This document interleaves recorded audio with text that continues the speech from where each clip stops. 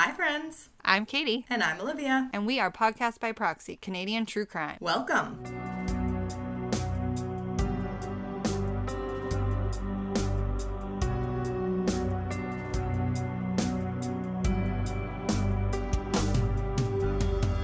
We're live barely. Barely. Like, by the skin of our teeth, nothing is working for us at all.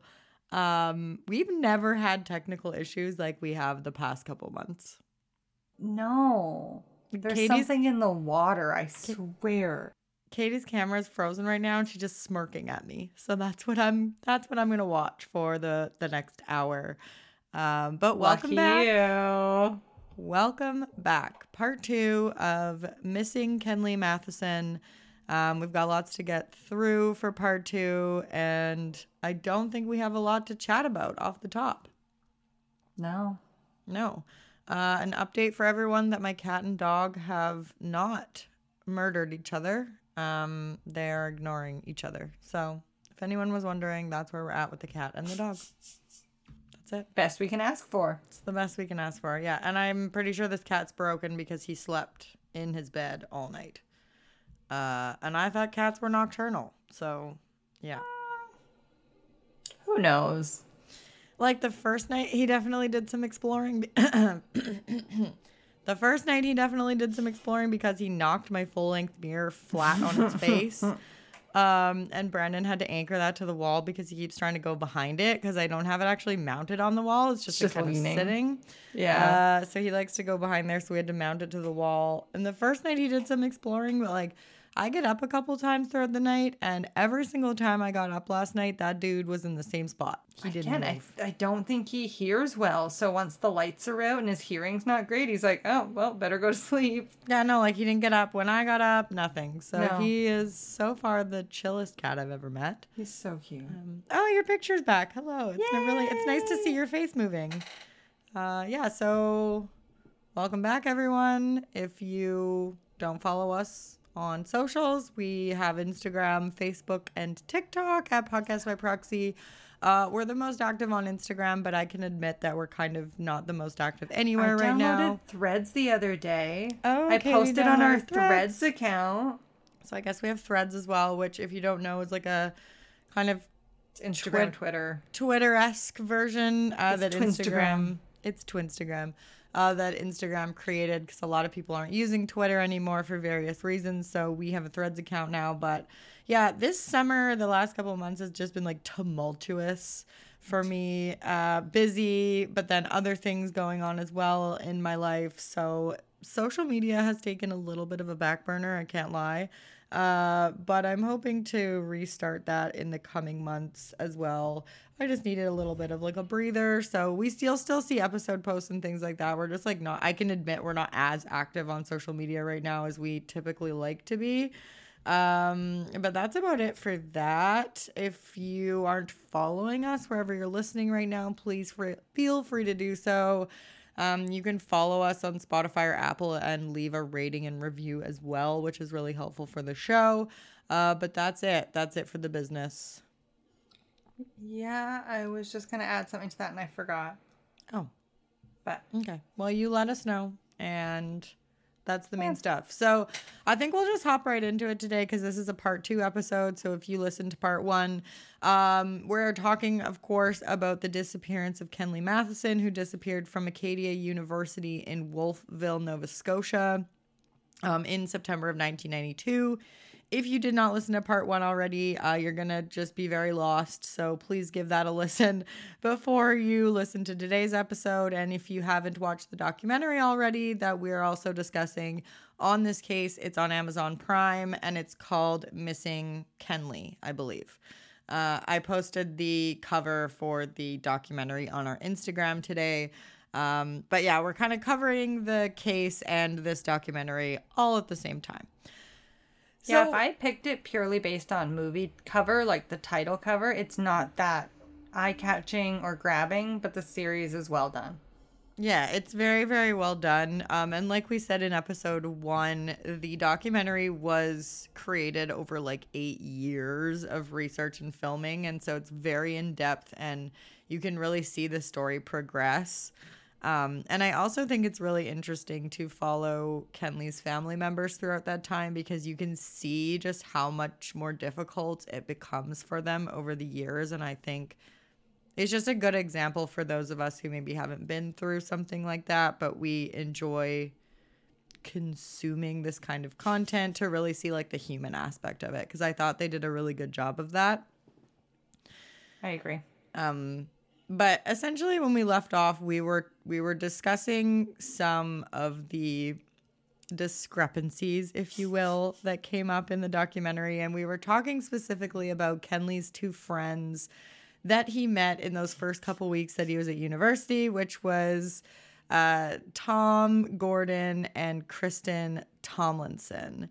And so I think when we left off, we were kind of talking about the whole story of they had gone to a town nearby called New Minas on the Wednesday that Kenley was reported missing to have some film developed, but also they got Kirsten's car cleaned. And Tom Gordon, when he's asked to kind of like recount this day in the documentary, just consistently skips over the part about getting the car cleaned. And so that's kind of a point. And he's not doing this from memory. He's reading from a journal and he's omitting the detail about the car wash. Correct. So I think you could take that as like he just didn't think it was relevant to the point of the story that they were talking about. It's part of your day.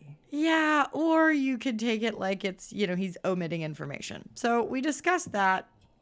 And we're not done with Tom and Kirsten quite yet, because this point here is another one of those strange things where I'm just like, it was never cleared up and it doesn't make any sense to me. Similar to this whole story of Tom and Kirsten approaching the resident Todd Barker and going in the room before Kayreen, but absolutely nobody else can corroborate this story. So apparently they bring this up in the documentary 5 months after Kenley disappears. Investigators, so these are police investigators, say and have in their notebooks that Kirsten allegedly brought Kenley's purple LA Lakers hat, which he was supposed to have been wearing when he was last seen by Tom Gordon, brought it and returned it to... And he explained the outfit he was wearing in great detail, and that hat was a big part of it. Yeah, because he kept saying his signature cap, which was that purple LA Lakers hat. Which is just... And so investigators say that Kirsten brought this hat back to them, to the Wolfville police, 5 months after Kenley was reported missing, and told them that he had left it on Corcomb's Island. So if you remember the weekend before he went missing, he had gone to Corcomb's Island with Tom and Kirsten. They were hanging out at her dad's house. They were partying for the weekend. And so the investigators have this in a notebook. They have it written down that the hat was taken in as evidence and that Kirsten dropped it off. Mm-hmm. When she's asked about this in the documentary, Kirsten is like, "What? I did that?" and claims to have no recollection of doing this. And then kind of becomes emotional and starts crying when she realizes he didn't have his hat. She was like, "Oh, no. He didn't even have his hat," and starts getting emotional about that because remember she was all emotional about the backpack. Yeah, she's weird about his possessions. Yeah, and so again, I don't even know if we can discuss this point any further than just saying it because it doesn't get cleared up and and she's like, "Well, that never happened," but the investigators say it happened and it's written down as evidence. I also have a hard time when an investigator says something happened, not taking it at face value. One, it's super random that they would enter an LA Lakers hat into evidence if it never happened. Agreed. They wouldn't just do that. In my opinion, there's no evidence that this police department is trying to cover this up. No, not at all. I agree. That's just a little bit strange. And investigators actually do point out in the documentary, as we talked about, that Tom has a very detailed description of Kenley for just seeing him passing by.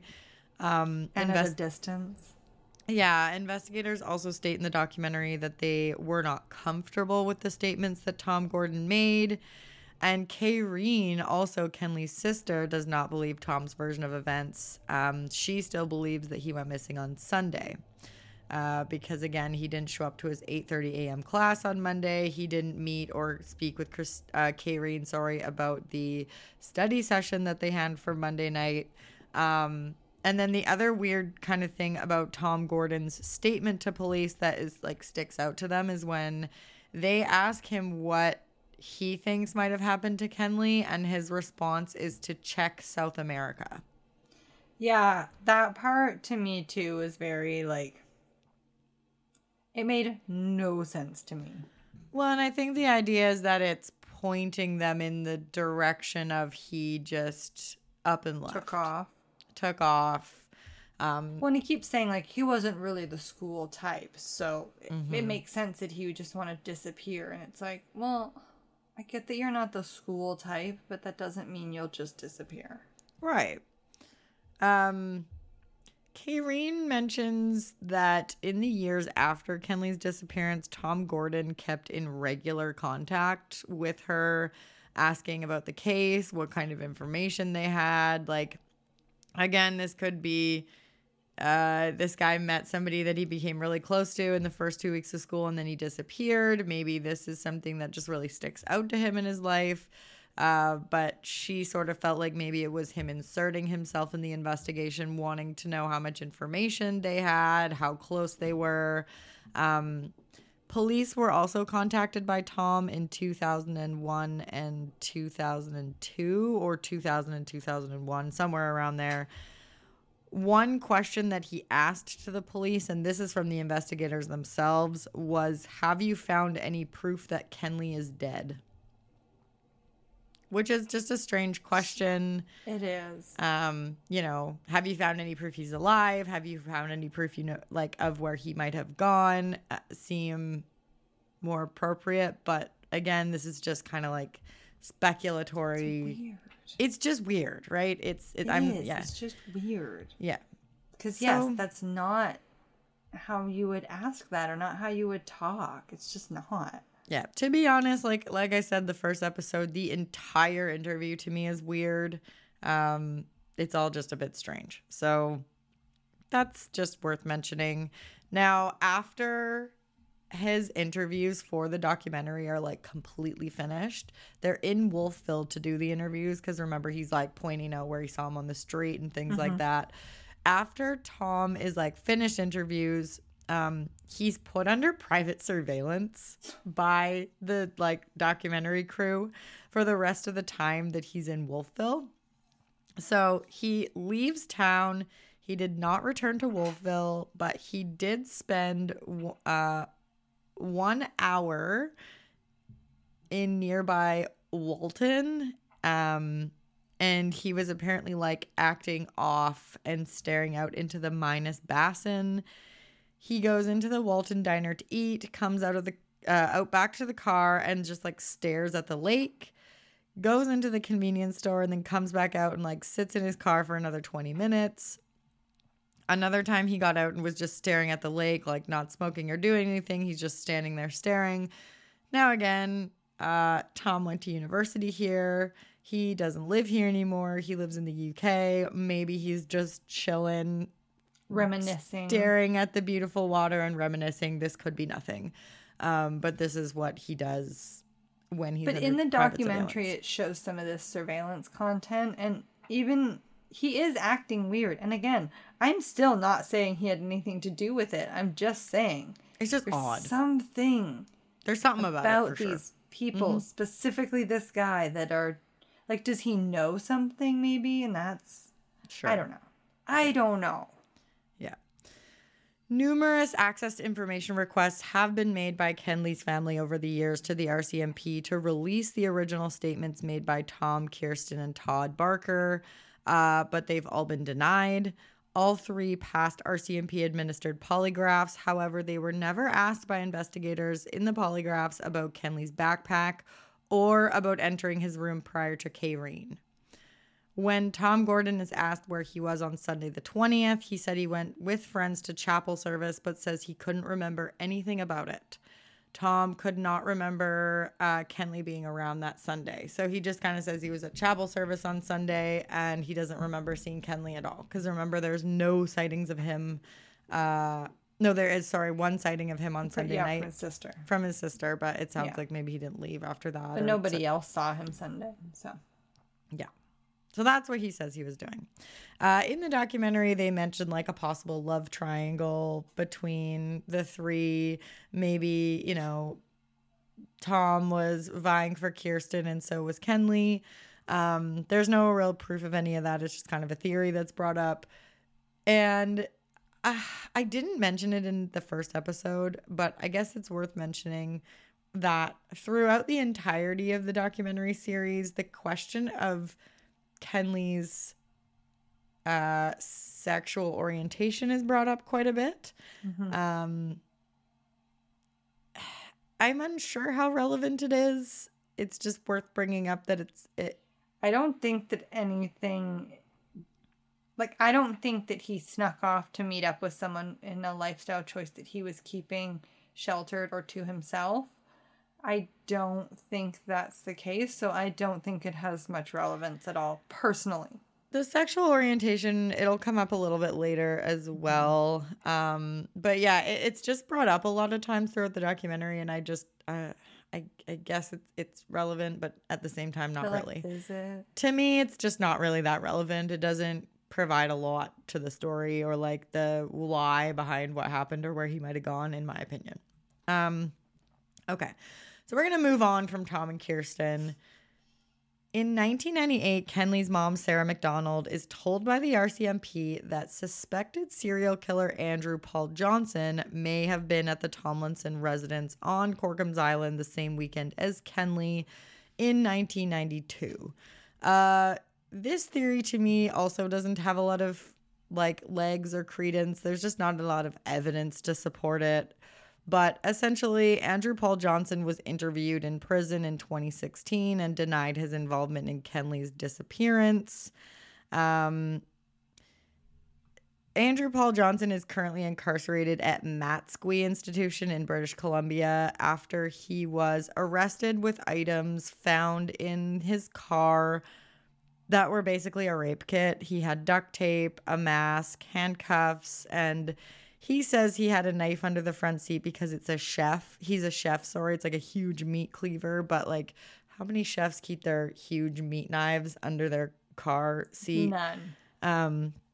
But this occurred in 1997. He was actually found in the back of his car in Nanaimo, BC, with a 20-year-old female who had mental disabilities. Andrew agrees that if he did not get caught at this time, it could have been, quote, worse. Andrew Paul Johnson was declared a dangerous offender in 2001. In the year 2000, the RCMP was looking for something with Kenley's DNA on it. So they approached Sarah McDonald, his mother, for like a piece of clothing of his or something that would have his DNA because they had seized evidence from Andrew Paul Johnson's brother's apartment. And they were looking to test Kenley's DNA against some of the items found in the apartment. Andrew Paul Johnson is suspected of killing multiple people in the Halifax area. He denies involvement in any of the murders he is suspected of. He says that the reason he's still considered a person of interest in those homicides is to keep him in prison. Like, that's his opinion. Yeah, basically, the evidence that they potentially have is that Andrew Paul Johnson was on Corcombs Island that same weekend as Kenley. There's just no concrete evidence to show that Andrew Paul Johnson was on Corcombs Island at the same time. It's also very, very specific. Like, not impossible, but it's kind of a shot in the dark with no proof.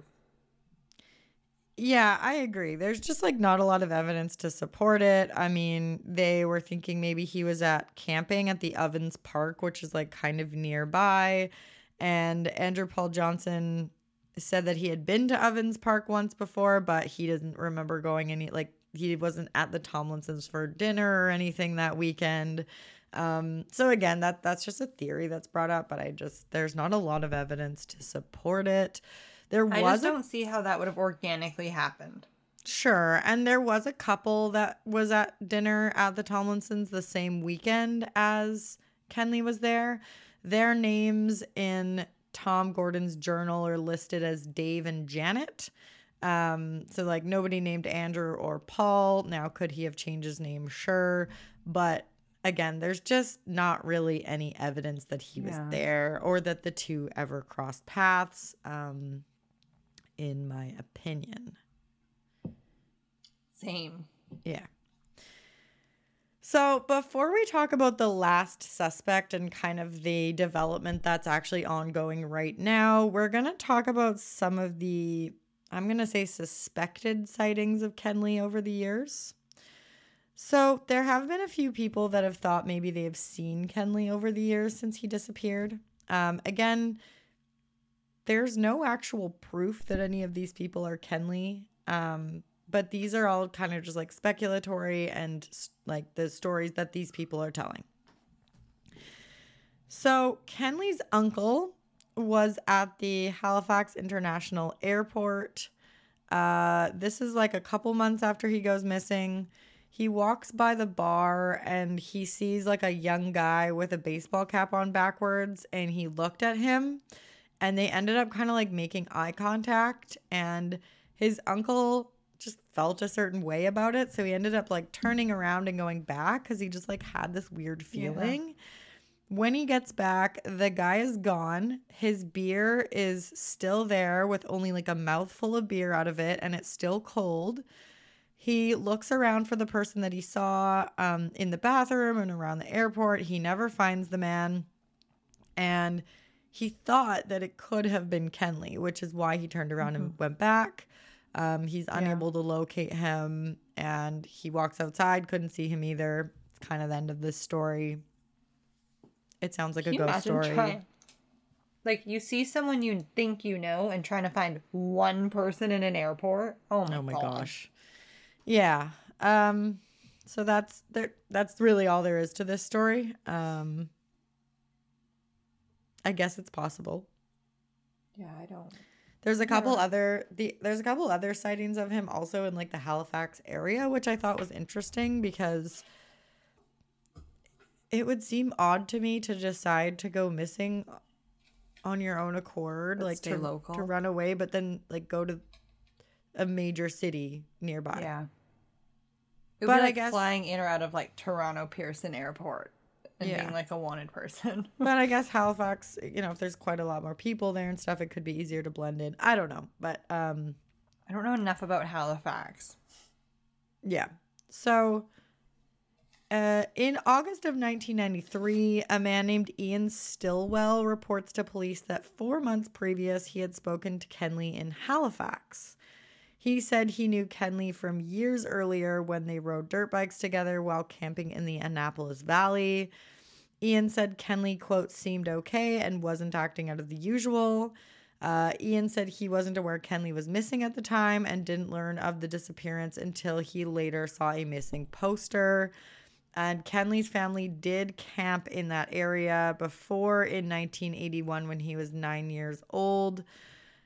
So this is another possible sighting of him in Halifax. This guy is saying that, 4 months before he saw him, and that would have been after he went missing. I just feel like 4 months is so long that it could have been 6 months and maybe your timing's just off. Like, sure. Yep. I don't know. That one's tough for me. I'm not discrediting it, but that one's just tough for me. It's hard to discredit any of these. It's just hard to credit them or give them a lot of credence because... Yeah, I think I'm just neutral on all these. I'm like, yeah, it's possible. Sure. None of them are really like smoking ducks, in my opinion. They're just smoking ducks. Is that not it? Smoking guns. I like ducks better. Well, ducks with cigarettes. I don't have time for this. Yeah. Huh. I'm just gonna let that be what it is. Okay. I'm losing my mind. Maybe we'll do rubber duckies with cigarettes in their mouth for our new merch. Smoking ducks. Yeah, smoking ducks. You know what? I must have been a sitting duck is what I was thinking of. I got them mixed up. I was like, how did I get there? There has to be a reason my brain went there. That's it. Get your analogies straight, lady. I can barely get my life straight, okay? Okay. In the fall of 1993, a few months after Ian Stillwell reports his sighting and around a year after Kenley went missing, he is possibly seen again in Halifax again in line at the Palace nightclub. So Kenley's cousin Wendell was in college at a different school. It was a Monday, and a friend of his came up to him and was like, hey, I saw somebody that you know this weekend. And so he tells him the story of he's standing in line at a bar called the Palace for like 15 minutes. A guy behind him started talking to him. He tells him that he's studying at King's Tech, and the guy that he just met says, oh, you might know my cousin Wendell. And this guy says, yeah, I do. And this is Wendell's friend, of course. So he doesn't find out anything personal about this man, but he did tell him that he was studying at Acadia and that he was visiting for the weekend. When this friend, so this friend of Wendell's turns around then in line to face forward to talk to his other friend, and when he turns back, this guy is gone. He said it was like he just vanished. So then he sees Wendell. He tells him he saw his cousin or like somebody that knew him, tells him the story, and Wendell is like, Hold, please. Can you describe this person? And he says he describes Kenley to a T. The friend of Wendell's didn't get the man's name, but based on the conversation and information, it sounded like sounded to Wendell like this friend of his was talking to Kenley. Wendell showed him a picture of Kenley. Yeah, Wendell shows him a picture of Kenley, tells him he's missing, and the friend confirmed that was the person he spoke to in line. So this is now a third sighting of him in Halifax, which is interesting to me because they're all seeing him in the same place. And doing very normal things. Correct. Yeah. Okay. So I agree with you that like maybe the timing is off, but this story in particular is like, yeah, I guess he could have been talking to anybody, but the fact that he goes up to this guy and says like, oh, hey, I saw your cousin. Like, obviously Wendell knows who his cousins are. So I don't know. It's not like interesting. It's someone who already knows both parties, like both cousins, and is fucking with him. This guy came out with this information out of nowhere. It's definitely interesting. And I think, the biggest thing for me is that it's 3 separate sightings all within the year that he went missing, all in the same city. Well, and that person, like, spoke to him, like, up close, could identify his face, which is a pretty big deal. Mind you, some people could argue he was drinking. He could have been doing recreational drugs. Who knows how his memory was serving him. Eyewitness account is unreliable to begin with. Eyewitness account is unreliable, and we all know what state we're in sometimes when we're outside of a club waiting to get in. Like, who knows? But, yeah, I did find it interesting that all of the sightings are in the same place. Okay. So that's kind of it for the sightings in like that first year in the Halifax area. There is one other sighting of him or potential sighting. So it's the Greenpeace story. I don't know if everyone remembers the Greenpeace story. Now, remember when Kenley went missing, I believe that I mentioned this, but in his room, there was like a magazine or something, and it had a Greenpeace article missing out of the book. So that's just kind of like a preface to the story. How do you know that's what's missing? I don't know. Like, did you find one to compare it? I'm unsure, but that's what they say. So yeah, you're right. Do you have the same book? Who knows? Like a magazine or something. I don't know. So this woman says a man canvassing for Greenpeace shows up at her house in 1997. He is memorable to her, and she ends up inviting him in for a chat. She just like really liked his vibe, really liked his energy. She just said there was something about him, and she ends up inviting him in. They speak for about 20 minutes. Got a charisma about him. Yeah. And so this woman is later visiting a family of hers home in Cape Breton in the summer of 1998. And she sees a photo of Kenley on the wall and recognizes it as the person who had come to her home in 1997. Like, she sees it and she's like, oh, I think I know that person from somewhere. He does have very distinct eyebrows. He does. Yeah. And so she tells her aunt that, hey, like, who is that person? And her aunt's like, oh, that's my nephew Kenley, like on the other side of the family. And Sadly, the woman's he's like, missing. well, the woman's like, I think I have met him. And so her aunt's like, are you sure? Because he's a missing person. And the woman is like fairly certain that this is the man who she had invited in her home. So she says she goes to the Greenpeace office locally and shows Kenley's photo to the secretary. And the secretary told the woman that she believed the man had worked for them. Yeah, that does look like somebody who has worked for us before, but she wasn't able to give her any more information. She didn't believe that he was still an employee, but said she would try and check their records. Wolfville Police was given this information, and they made notes to follow up with Greenpeace. However, Wolfville Police records nor the RCMP files indicates that the Toronto Greenpeace office was ever called to check its payroll records.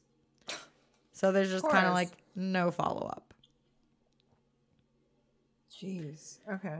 Yeah. So again, this is one that's like could have been, could have not been. It's everybody in the documentary was basically saying like, yeah, Greenpeace is like something Kenley would be really into. However, he wasn't really into joining things. He wasn't a joiner. No, and also everyone around him was very important to him. He wouldn't have left without saying a thing to them. Yeah, I agree with that. Specifically, Kayreen. I just don't. From everything I've heard, it just doesn't seem plausible to me that he would have just like left to just live his life in the area and not told anybody. Yeah, that's the even weirder part. It's not like he cut off contact and moved overseas and changed his name. Mm-hmm. He moved like to a different province or a different city or a different, you know what I mean? Like it's not far. Yeah. Yeah, and so we talked about maybe the mental health thing as well. There was a mention of perhaps bipolar by his mother, and perhaps, there was a mental break of some sort. But again, the jury's really split on this one in terms of the people who think that Kenley just ran away and started a new life and didn't tell anyone, and then the people who are like really close to him saying like, I don't think so. Yeah, it's a very divided thought process. Yeah.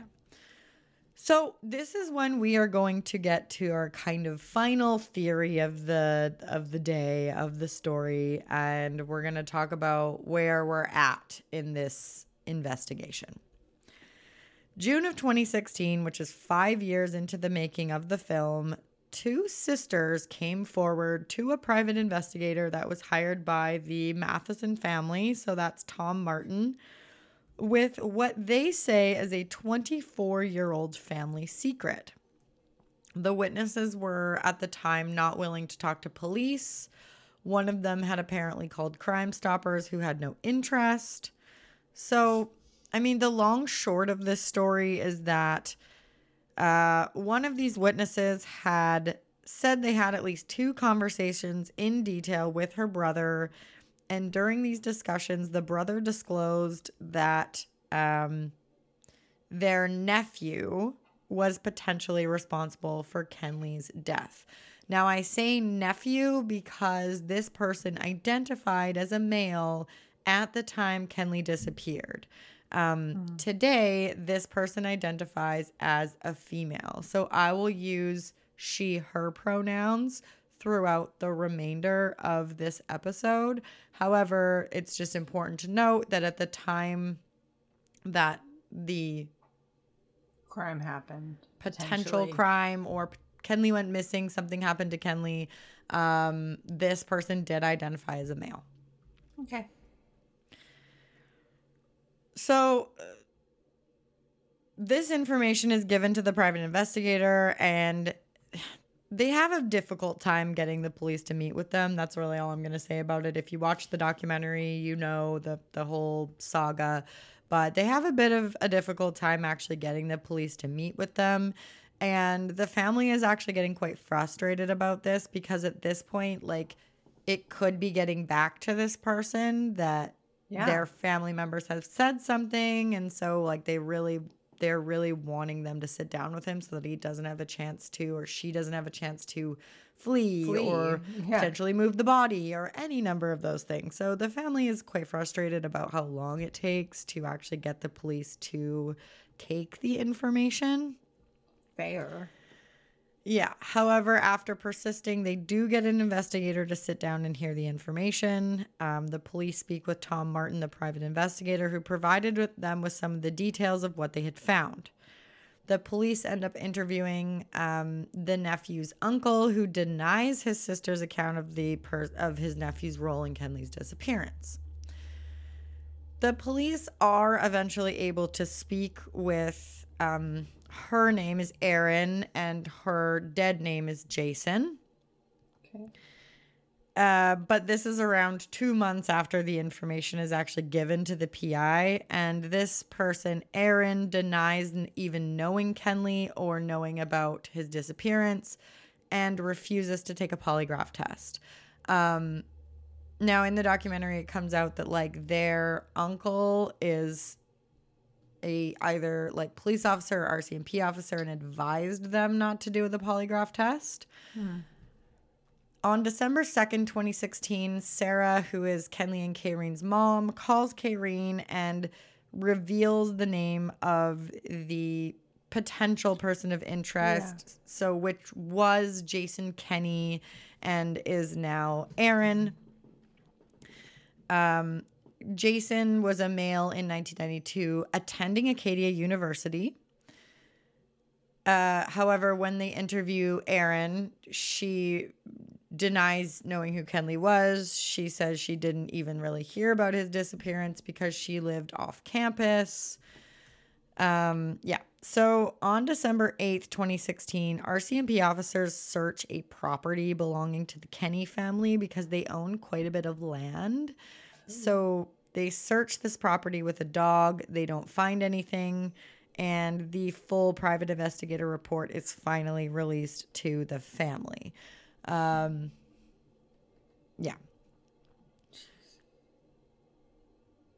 So how this kind of comes about is that these two sisters who are considered the original witnesses, they start talking on the phone someday in June of 2016 about Kenley's disappearance.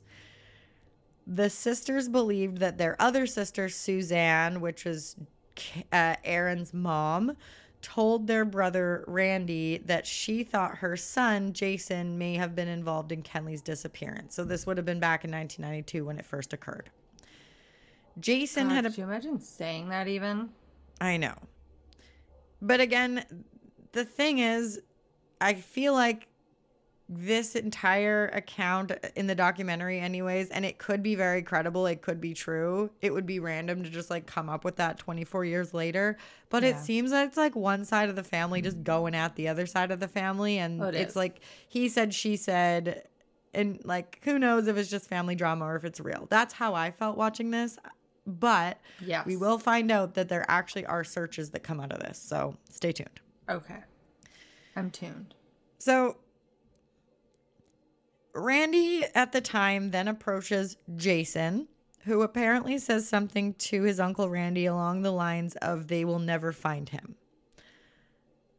So one of the sisters is so upset about this information when it comes about in June of 2016 that they call Crime Stoppers, who didn't take the information seriously.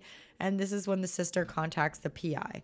So basically it sounds like somebody is saying that Jason made a comment that could have been insinuating that he was responsible or helped dispose of Kenley or something like that back in 1992, and then in 2016 it kind of comes back up, resurfaces in the family. Tell me about it. And then it's told to the private investigator. There's a lot of moving parts right now.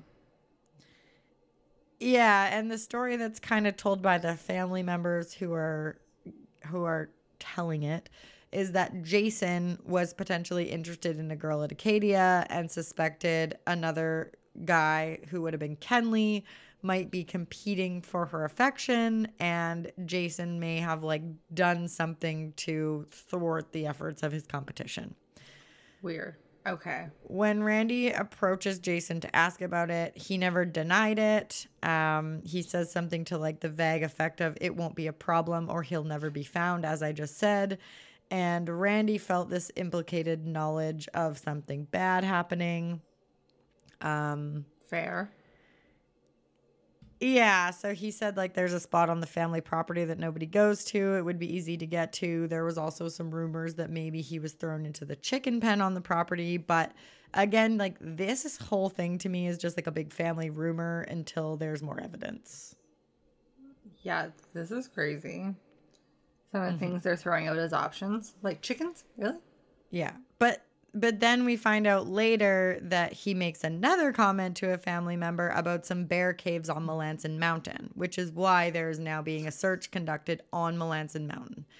So at first it's like they don't know where he might be, so they're just like searching the property because there's a lot of it and there's a chicken pen and there's probably like sheds and little outbuildings. Correct. And stuff. Yep. So yeah. So December 14th, 2016, Sarah McDonald visits the ravine identified by Randy as a possible location for Kenley's remains. They also kind of like tour the Kenny farm property and the chicken pit. 10 months after receiving the private investigator's report of this information, the RCMP conducted their first cadaver dog search of the Kenny farm property. The total time spent searching the 7-acre ravine, which is just the ravine area that Randy had pointed out. This is like a huge plot of land, is 1 hour and 10 minutes, and they did not find anything. The search did not include the chicken pit area. Darn. Now, we have to remember that the police get these private investigator reports. They get the information. They conduct their interviews. And then they're going to do a search on where they think is going to be most credible or where is going to be like the most potential of finding something. Yeah. They're not going to search this entire property without something more credible. No, that's why we have ground penetrating radar now. Well, and they just have hearsay, right? It's just, it's just like one side of the family's word against the other. And the police are quite clear about that when they're communicating to the family that like this is definitely the closest we've been, but this isn't it. Like we not yet anyways. We don't know that this is Don't it. get your hopes up quite yet. Let us give you information. Yeah. Now, in the last episode of the documentary, this is when they interview Aaron Smith, who was previously Jason Kenny. Ooh, okay. Aaron basically is like, my mom is out to lunch. You don't know my mom. She's out to get me. We don't get along. Like, that's why she is saying this nonsense and trying to spread these stories in my family. She basically just says all the allegations are false. And there's really nothing, again, to back up a lot of these claims except for, again, they are going to do this search. So maybe they have found more since then. Erin reiterates in this interview that she doesn't remember Kenley Matheson from school. She doesn't remember him disappearing in 1992, which they find a bit strange because, like, obviously it would have been all over the news, all over the school, all over the radio. She says she didn't live. Yeah, but she says she didn't live on campus. She rode her bike to school every day because her parents lived in town. In the second or third week of school, she said she was living in New Minas with her girlfriend because she had a falling out with her mom. And she doesn't remember seeing a photo of Kenley, but she says she remembers being shown a sketch, which is super weird. Okay. Everyone's like, but where did it come from? Yeah.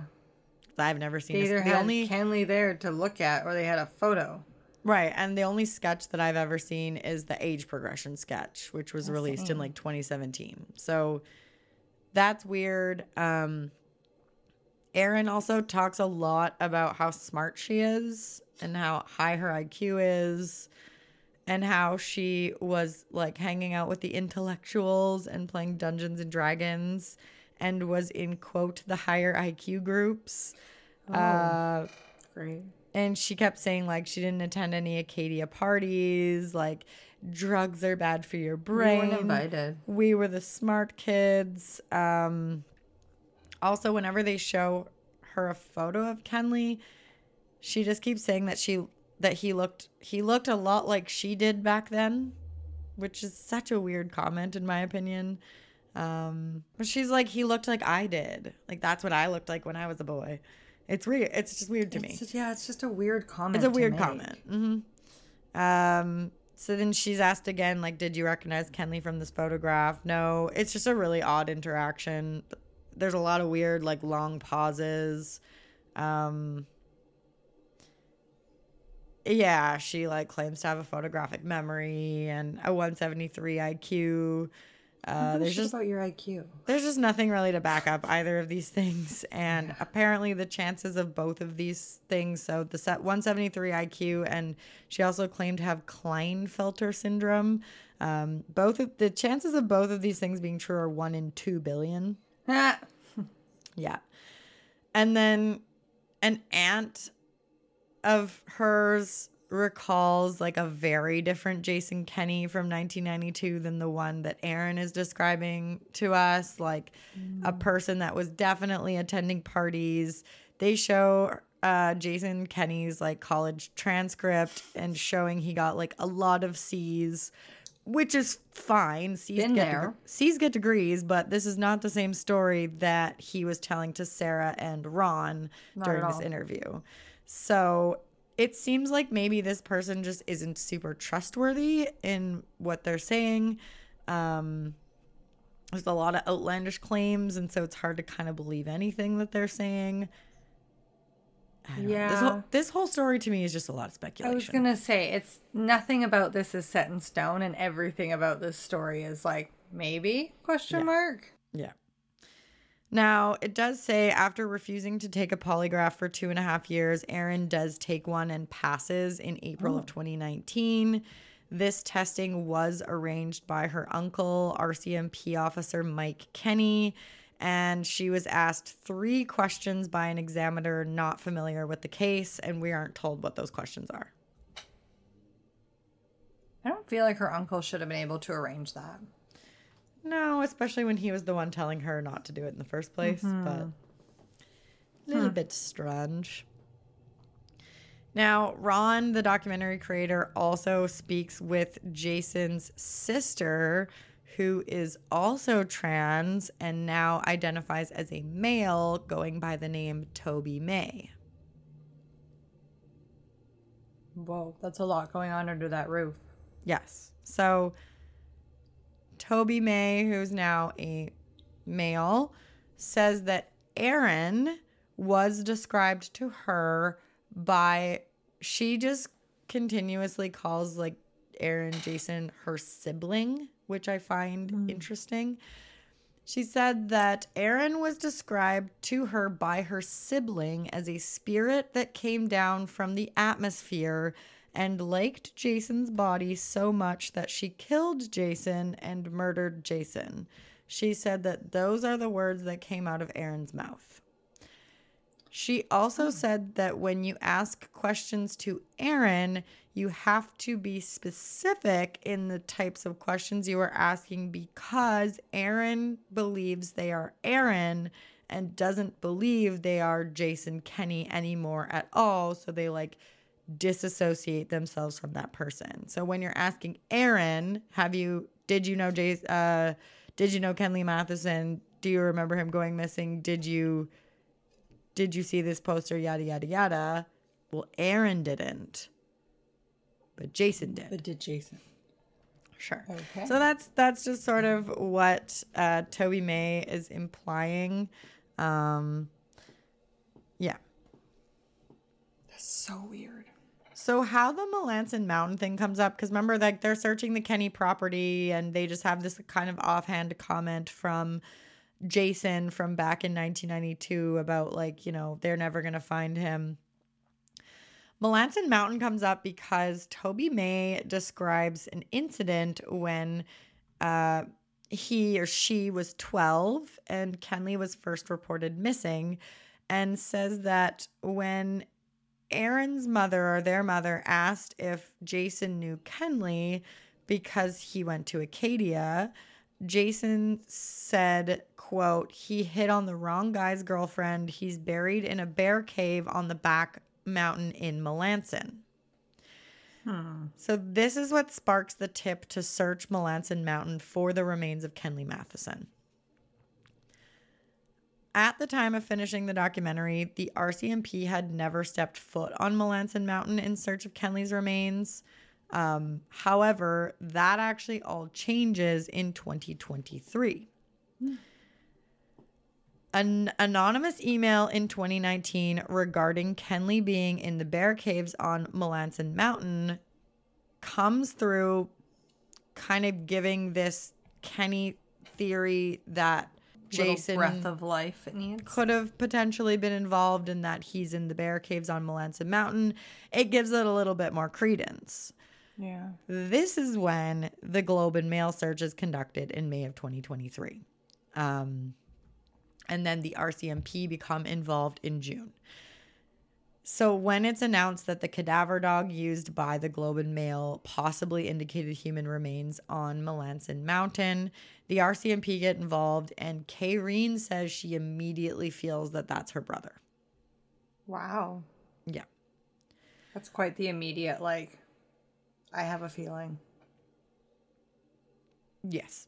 And I think that, like I said, this whole Jason Kenny story at the beginning and as you're watching the documentary, it really feels like this is just a lot of he said, she said, and we really don't have a lot of evidence to back this up. But I think because the RCMP and the police kind of got involved after the fact, because this was like a family just telling a private investigator, and he really had to like hand over a report, and then the police have to do their job properly and figure out like what in this report is credible, what is not. Now we have to do our own full lengthy investigation. They can't just take it at face value. And so I'm sure there's a ton of stuff we just don't know. Oh, for sure. I think there's a lot. Yeah. And that's why I say, like, as much as to me it's still a lot of just like speculation, there could be a lot of weight to this, and they obviously have enough that they're willing to put the resources in to do this search. Yeah, I definitely think that this is one of those cases that, should it be solved, when it's solved, that it's going to be like, we had 90% of this information all along. We just needed that 10%. Yeah. Mm-hmm. Like, I think that there's a lot to this already set up, ready to just be like knocked down with one piece of information. Yeah. We just need a lot of that proof, which is just the thing that we don't have while we're telling the story today, that we can be like, yeah, I can really only tell you what I what we heard. know. So on June 13th, 2023, RCMP officers met with the cadaver dog team and attended the site on Melanson Mountain to kind of learn more about the area that was identified by the Globe and Mail hired cadaver dog. RCMP officers noted that the area is on very steep terrain and that any search or evacuation efforts would require safety precautions. On June 16th, 2023, RCMP officers requested assistance from the Nova Scotia Medical Examiner's Office with regards to conducting a search at the site on Melanson Mountain. On June 22nd, 2023, the lead investigator spoke with the property owner and obtained consent for the RCMP and the Nova Scotia Medical Examiner's Office to conduct a search of the property. And on July 14th, 2023, it was reported that the police in Nova Scotia had conducted a site visit at the location on Melanson Mountain and were joined by the Nova Scotia Medical Examiner's Office, St. Thomas University's Anthropology Department, Acadia University's Earth and Environmental Science Department, and Doug Tieft, or Tieft KP9. So that is really the information that I have on this case. That's where it ends. If you had to pick one of those theories in your eyes that you think is the most valid, what do you think it is? I want to say that I am hopeful that this Melanson Mountain theory plays out and is more credible than it felt at the beginning, purely for the family's sake, because I feel like they've kind of been jerked around a bit. Yeah, their hopes are brought up and then they're brought down, and then it's like, oh, we know what happened, and oh no, that's not it. And so as much as I was watching this documentary, I was like, this whole Jason Kenney thing is like very speculatory. This is a lot of he said, she said. Like I just mentioned, I think the RCMP getting the medical examiner's office involved, an anthropology department at a university, Acadia University's they're getting a team together. They're involving a lot of people, and that requires money and resources. And they don't do that unless they feel that there's evidence to support it being worth it. And so I want to say that this feels credible now. I hope by some fluke this is just some like weird mental break he's had and he's just walked off and really is in Halifax just living his life. But I don't think that's the case, because I just think with the commitment his family has, there'd be more information about sightings of him.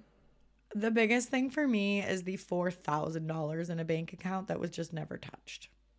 But if you just walk away from everything and you don't even know who you are, you would not even know about that money. True. Yeah, I don't know. Then I think with today's day and age, somebody would have found him, and maybe not back then. I don't know if they would have had the technology to just like find where he came from. Mm-hmm. I don't know. In 2017, the RCMP released an age progression sketch of what Kenley would have looked like at that date, or potentially looked like around then. And so I will make sure I will make sure to post that on our Instagram, and feel free to share it around if you are in the Nova Scotia area, or otherwise, I mean, really at this point, all over Canada, anywhere.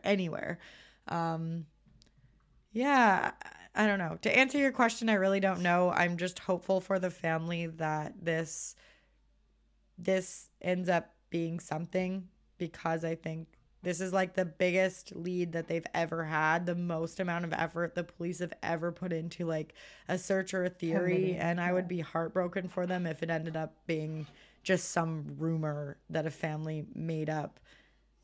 I don't know. Yeah, that one is just the time and energy it's going to take those people, and the devastation to the environment that they're doing there on someone's property if it is just a hoax. Like, I don't know. Yeah, there's so many layers to this. Yeah, there are. And like so few answers. The whole story of how the like Kenney family property and the theory about why Jason Kenney was suspected was just kind of random to me. But now that there's kind of more information and I see how hard the RCMP are going with this theory, I want to believe that it has more credibility. Yeah, let's hope it has some legs. But that is part 2 of Missing Kenley Matheson. Again, if you want to watch the documentary, if you haven't already, it's on Amazon Prime. It's called Missing Kenley.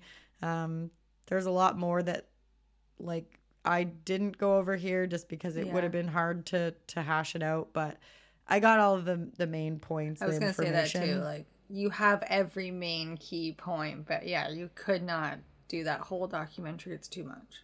No, each episode's like an hour long, and there's 5 episodes, so we'd be here for days. Time. Yeah, but thank you guys so much again for suffering through another 2-parter. I'm unsure why I'm unable to just deliver 1 episode. Maybe next time. Maybe next time. Not next time. She just can't do it, people. No, but yeah, don't forget to follow us on socials. Follow where you're listening. Leave a 5-star rating and review if you like us. Hit those stars on Spotify. You know Absolutely. The deal.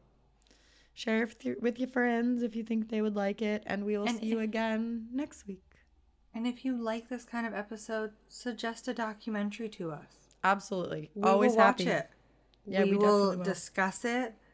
It doesn't have to be any one of us telling the story. It can even just be a discussion. You let us know. Tell us what you want us to do.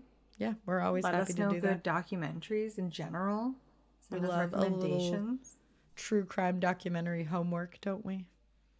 Homework. I'm getting good at homework again, guys. Love it. Yeah. All right, well, see you next week. Bye. Bye. I'll call you soon. Okay. Okay. Bye. Bye. Bye. How do I stop this shit? I'll stop it. Okay. Fuck me.